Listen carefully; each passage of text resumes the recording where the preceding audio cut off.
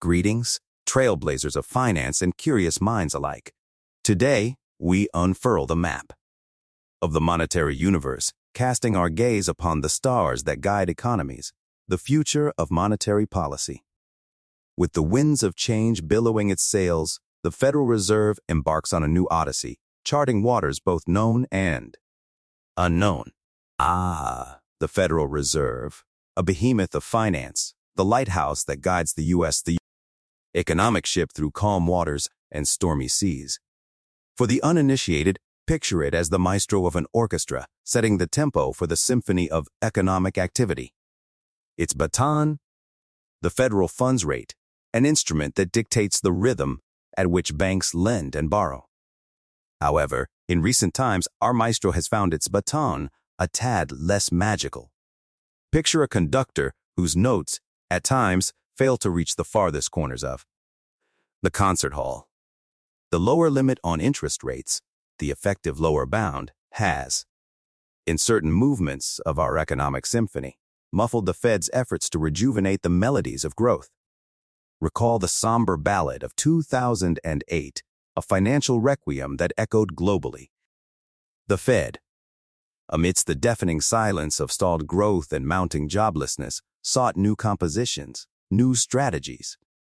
Fast forward to November 2018, and a promise was made, a grand review of the tools, the notes, and the crescendos that could revive the symphony of prosperity. And so, in August 2020, under the spotlight, a new score was unveiled. It sang not just of employment, but of inclusive employment. Imagine a dance where every American, regardless of their background, is invited to waltz, tango, or jive, ensuring no one remains a mere spectator. Yet, the dance of prices underwent its transformation too. Gone was the fixed rhythm of a 2% inflation target. In its stead, a more fluid, adaptable beat emerged, the average inflation target. Imagine a tide that ebbs and flows, sometimes rising above, sometimes falling below, but always seeking equilibrium.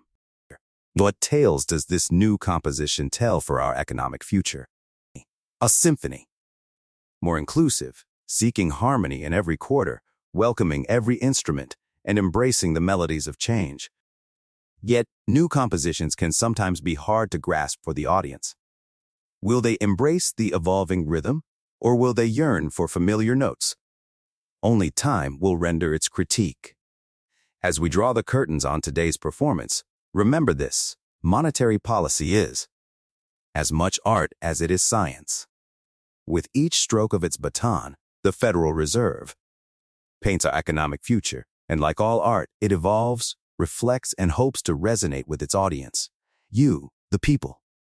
So, dear listeners, as you tune into the financial frequencies of tomorrow, be ready to dance to a tune that's both familiar yet novel, a testament to an ever-evolving world.